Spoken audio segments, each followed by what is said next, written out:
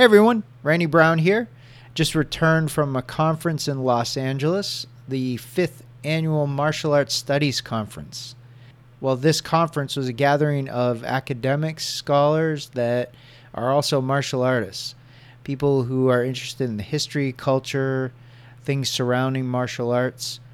It's a really cool event. I highly recommend it to anyone if you have an interest in the background of your martial arts or other martial arts. While I was there, I gave a talk on Qing Dynasty and Brazilian Jiu-Jitsu. It was more specifically about what we can learn about the martial arts in the Qing Dynasty from Brazilian Jiu-Jitsu. Today, I'm going to share this with you, the talk that I gave and the slides, so that you can see for yourself some of these really cool connections. All right, let's get started. What can Brazilian Jiu-Jitsu teach us about Qing Dynasty martial arts? So, quick background for those of you unfamiliar with Brazilian Jiu-Jitsu. It originates in Japan, popular fighter by the name of Maeda. So he has a bunch of challenge matches. He gets pretty good, travels to Brazil, and he gets stuck there. Can't get home. So he starts teaching his judo and jiu-jitsu to a family that no one's ever heard of before, the Gracies. What is unique about Brazilian Jiu-Jitsu is never before in the history of mankind have we been able to watch a martial art go global. Not only do we get to watch this happen, we get to watch it evolve, because the art that we have now is quite different than where it started from. It has grown. It has evolved. A couple of key points, like the Gracies took this and by all accounts blended it with some catch wrestling techniques, and they perfected their stuff and challenged other schools, other fighters, and they were winning in Brazil. So they came to the United States and set up an arena for a place to test their martial arts and challenge more people. And they won. They won a lot. They dominated. They survived in that position long enough for everyone to take notice and to cement their place in history. Now, inside Brazilian Jiu-Jitsu, there are some subsets, which is what I want to start with. We have families. For example, we have the Gracies. Nowadays, they're branding their own jiu-jitsu, so they call it Gracie Jiu-Jitsu. We have traits. Ricardo de la Riva developed a hooking technique with his legs to stop bigger, stronger fighters. He would sweep them, submit them, and win competitions. He did this enough that other people started to pay attention and try to figure out what he was doing and copy it. Eventually, enough people did that he became famous. They even named the move after him, cementing him in history. Another subset we have are animals, insects, and reptiles. So we have spiders, we have turtles, we have butterflies, we have mantis. I really need to get on that one. Haven't tried that yet, but mantis guard, got to try it out. It's on my list. Each of these is significant in and of themselves, but none of these animal styles or insects or reptiles become styles in their own right. But they did in China. So let's take a look at the Qing Dynasty and see what we find. The Qing Dynasty begins in 1636 to 1730. That's when they overthrow the Ming. It ends pretty much in 1911, and that's when the Republican era comes in. During the Qing Dynasty, just like in Brazilian Jiu-Jitsu, we have families. Some of the famous families we have would be the Chen family, the Yang family, the Wu family. These are some of the more popular in the north. We have military arts like Xing Yi Chuan. We have security services, gangs, hired thugs. We have traits in the Qing dynasty, just like we find in Brazilian Jiu-Jitsu with Ricardo de la Riva developing a trait that he uses.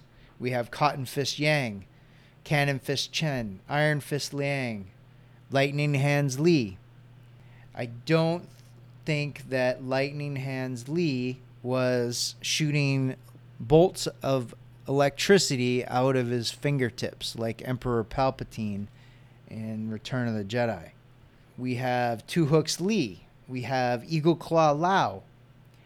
Now this is an interesting one because Eagle Claw shows up in the Ming Dynasty in Qi Shi Guang's manual. He mentions it in 1560, but he mentions it as a trait, and it disappears 300 years. I'll get back to that in a second, but bear with me.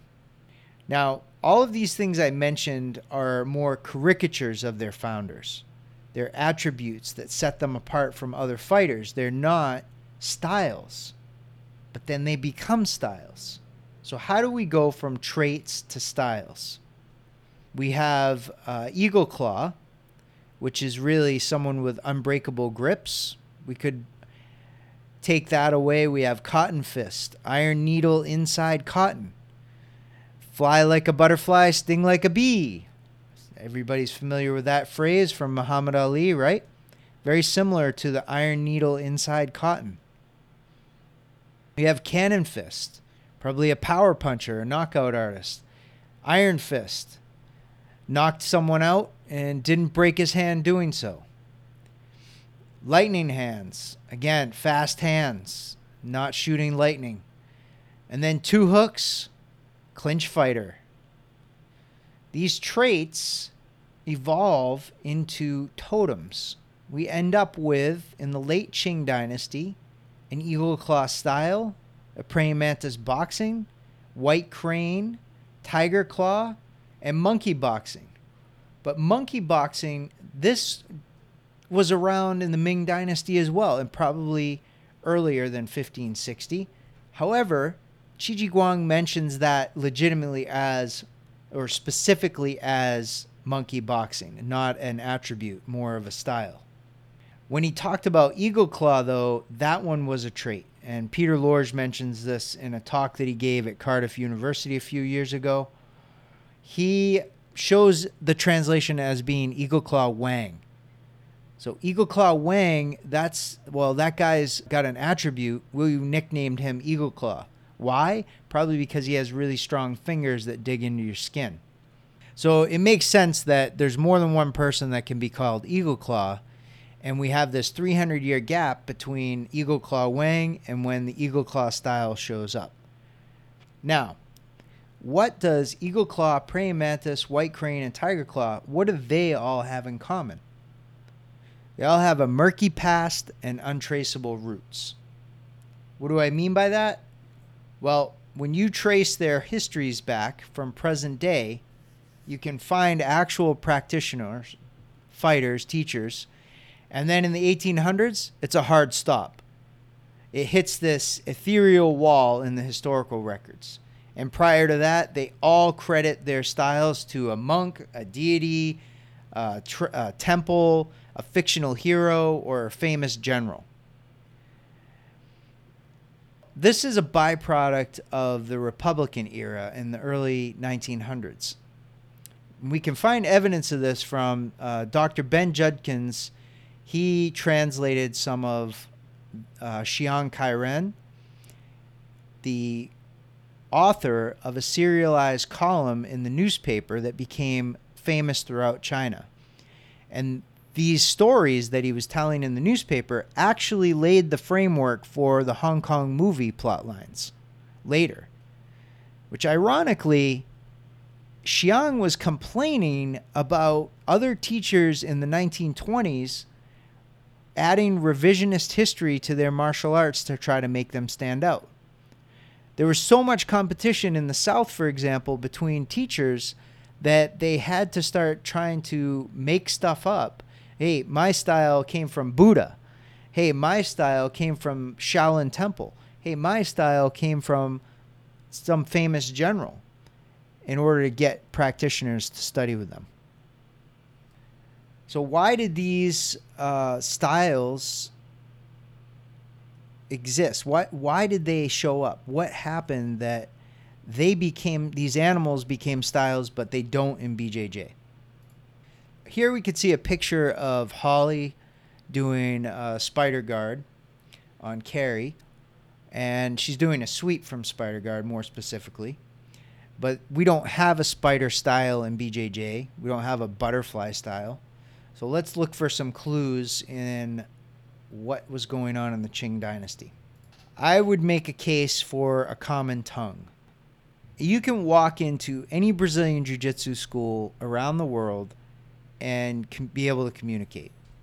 Even if you don't speak the same language, you can still communicate. Everyone knows what closed guard is versus open guard. Everybody knows what a sweep is. They all know what a submission is. And they know what tapping out means. From there, you could build a communication platform. And I believe that China in the Qing dynasty, before the Republican era, had the same. Dr. Green calls this a common vernacular. What do I have to prove this? Let's look at this slide. There's two pictures here. On the left, from the year 2000, I was doing a style known as Walam Praying Mantis. Now, this move was in a form, and I was completely clueless as to what it did. My teachers didn't know. No one knew what the application was. But it looks cool. On the right, 18 years later, mystery solved. Figure out what the move does. How? One of my students, Vincent, travels to Mongolia to do Mongolian wrestling. While he's there, he meets a native wrestler, and this is one of the guy's signature moves. Comes back, and he's showing me what he learned while he was on his trip. Immediately recognized the move as something that I've done before. I did that move in eagle claw forms. I did it in mantis forms. I did it in long fist. We can also see other moves that do the same, and we can refer to Tong Zhongyi's manual. This was published in 1935, but translated in 2005 by Tim Cartmel and printed by North Atlantic Books. Tong is an interesting cat. He is one of the last bastions of the three manly acts of Genghis Khan. He still practiced archery, horseback riding, and shuaijiao, or Chinese wrestling. These moves in Tong's manual, which is a shuaijiao wrestling manual, if you know what you're looking at, they're found in eagle claw, they're found in mantis, they're found in taiji. So I believe that Chinese boxing as a whole was a thing, just like judo is, jiu-jitsu is, Brazilian jiu-jitsu. I think that there was a common pool of knowledge. Not everybody did the same techniques, obviously, but people recognized that guy does these punches, these kicks, or this series of throws are his arsenal. So when everybody's doing the same thing, what makes you stand out? Branding, marketing. You have to draw attention to yourself. Now, it's important to remember that prior to this branding phase, the 1850s, early 1900s, were chaos incarnate in China. There were epic levels of violence. You had catastrophes through and through, mass destruction, some caused but man-made, and some by natural causes. You can read the works of Douglas Wiley, Brian Kennedy. You can see them mention this. And I knew about it, but I didn't have any idea on the scale. That's not their fault, because it wasn't the focus of their books to discuss those events in detail. When you start to dig into what was really going on, the surroundings were horrific. It was unbelievable. You're talking rebellions, famines, wars, drug addiction, droughts, floods, and I'm talking like within, I think the longest stretch between one of these major events was maybe 7 years, which you'll see in a minute when we go to the timeline. Now, this period was still when people were using their martial arts for combat.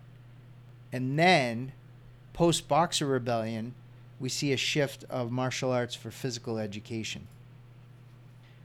Here is a timeline that we built to show what was going on in the area. Now, we created this because Mantis Boxing has a pretty shady past. You can go back, like I said, to the 1800s and still find real people that you can prove were alive. Prior to that, horrible. Just falls apart. There's no actual evidence that it existed. It's all rumor and hyperbole. So I wanted to know if the people that we did have proof of existing were actually in the place that they were when they said they were, and if they learned from the teachers that they claimed to have learned from. Finding evidence or things about each of these individuals is difficult. We lay out events of the time and then overlay the date of birth and date of death of each of these practitioners, each of these Mantis boxers. It was very educational and had some surprising outcomes that allowed us to form some pretty solid theories and solve some mysteries. Each of these teachers intersecting, not all of them, but some of them, intersecting their students and the student-teacher relationship being formed, happened during a natural disaster. Pattern repeats itself. You have Yellow River floods. This is when Liang Shushang returns to Yantai. Many of his quote-unquote students were not even born yet. So Liang Shushang is third-generation Mantis boxer. Learned from Zhao Ju, who learned from Li Bingxiao. When he does intersect with his students, there's a severe drought heading into a massive famine. And this famine happens to cause the estimates are 9.5 to 13 million people died in 5 provinces in the north of China. This is around the Yellow River region. Horrific conditions. And this happens again a little later with Li Sanjian meeting Wang Rongsheng. And I think what's important here is for us to recognize that during times of extreme chaos like floods, famines, you probably are not teaching forms. And I don't think you're opening a martial arts school and teaching hobbyists. Now, if there's no farming going on, there's an argument to be made for people having more time on their hands. That's a possibility. However, what's significant with two of the teachers, Liang Shushang and Li Sanjian, both of them are in their 60s and 70s when they come across these students. And each of these students is already a significant, well-rounded, or experienced, I should say, fighter in their own right. When you're in your 60s and 70s, I don't think you're doing a lot of fighting yourself during a famine. What's significant about these two gentlemen is they were both Biaosher. Laurent Cherkop-Reyes, he did an amazing paper called Merchants, Brigands, and the Biaoju. The Biaoju are security escort services started by the Dai family, which is where Xing Yi comes from. The Dai family used this to train their guards. A Biaosher is an escort master. These are the guys that were responsible for teaching the guards and running the caravans. They would have a crew with them. Here's two experienced Biaosher, well-renowned in their areas. People know their names. And these famines, floods are happening. Millions of people are dying. Crime is through the roof. It's not like it is today. You can't travel in between towns with any sort of valuables and expect that you're not going to get harassed by bandits. Security is something that we take for granted now, but not necessarily during this time. So if you are this famous fighter, but you're old, and you see the writing on the wall, you see these disasters about to happen, or you're in the midst of it, You're not teaching for sport. You're not teaching for fun. What are you doing? You're circling the wagons. You're trying to figure out, how am I going to protect my family, my assets? How are we going to stay fed? How are we going to survive? So what do? You go to the market where you meet other martial artists and fighters, and you grab young 20-something boxers and you come to an agreement. You make an arrangement. They protect you and your family. You show them some of the stuff that you've learned in your lifetime. And as part of the trade, they get to claim you, this famous Biaosher, as their teacher. Each of the people in the generation following these guys gave up their prior teachers, and they used these two as they made claim to these two. Why is that a big deal? For humans, names mean something. As an example, in modern time, let's say, now he doesn't coach, but let's say he did, Mike Tyson. Let's say Mike Tyson coached people. And you met somebody and they said, yeah, I learned from Mike Tyson. You would take a step back. You what? You learned from Mike Tyson? Whoa. Even if that guy doesn't look like they train with Mike Tyson, you have to stop and ask yourself, if they know half of what Tyson knows or can do, you need to give them a wide berth. That person's reputation gives you credit as their student. So when you're in your young 20s, this can mean a lot to you. But we're doing martial arts in this time period out of necessity, not necessarily a luxury, in my opinion. If we look here, we can see when the rebellion takes place and we move from Boxer Rebellion time period in the late 1800s early to 1901, and we head into the Republican era 10 years later. This Boxer Rebellion had a significant effect on Chinese martial arts. It was a series of uprisings, yes, but it was discontent towards Western powers encroaching on China, on religion, foreign religions taking over. There are some really good books on it. You can look at it in more detail. To my point, what I want to bring up is this fractured people's motivation for doing martial arts. They crumbled. After this, the Qing military was trying to westernize and use modern firearms, use modern military tactics after they had just been defeated by the Western powers yet again, and humiliated. We see a shift in China from martial arts for combat to martial arts for physical education. As nationalism rises and China is trying to combat its appearance to the rest of the world, where they're being called the sick men of Asia due to opium addiction and people starving. So now the Chinese Qing dynasty and then the Republican government want to use martial arts to strengthen the populace. We see this by the creation of the Jingwu and the Nanjing Guoshu Institute. Both are using martial arts as a form of physical education. We fast forward to the communist era in the 1950s, and we see the creation of a communist wushu committee where they create Chinese martial arts forms to represent each of the major styles in the North and South.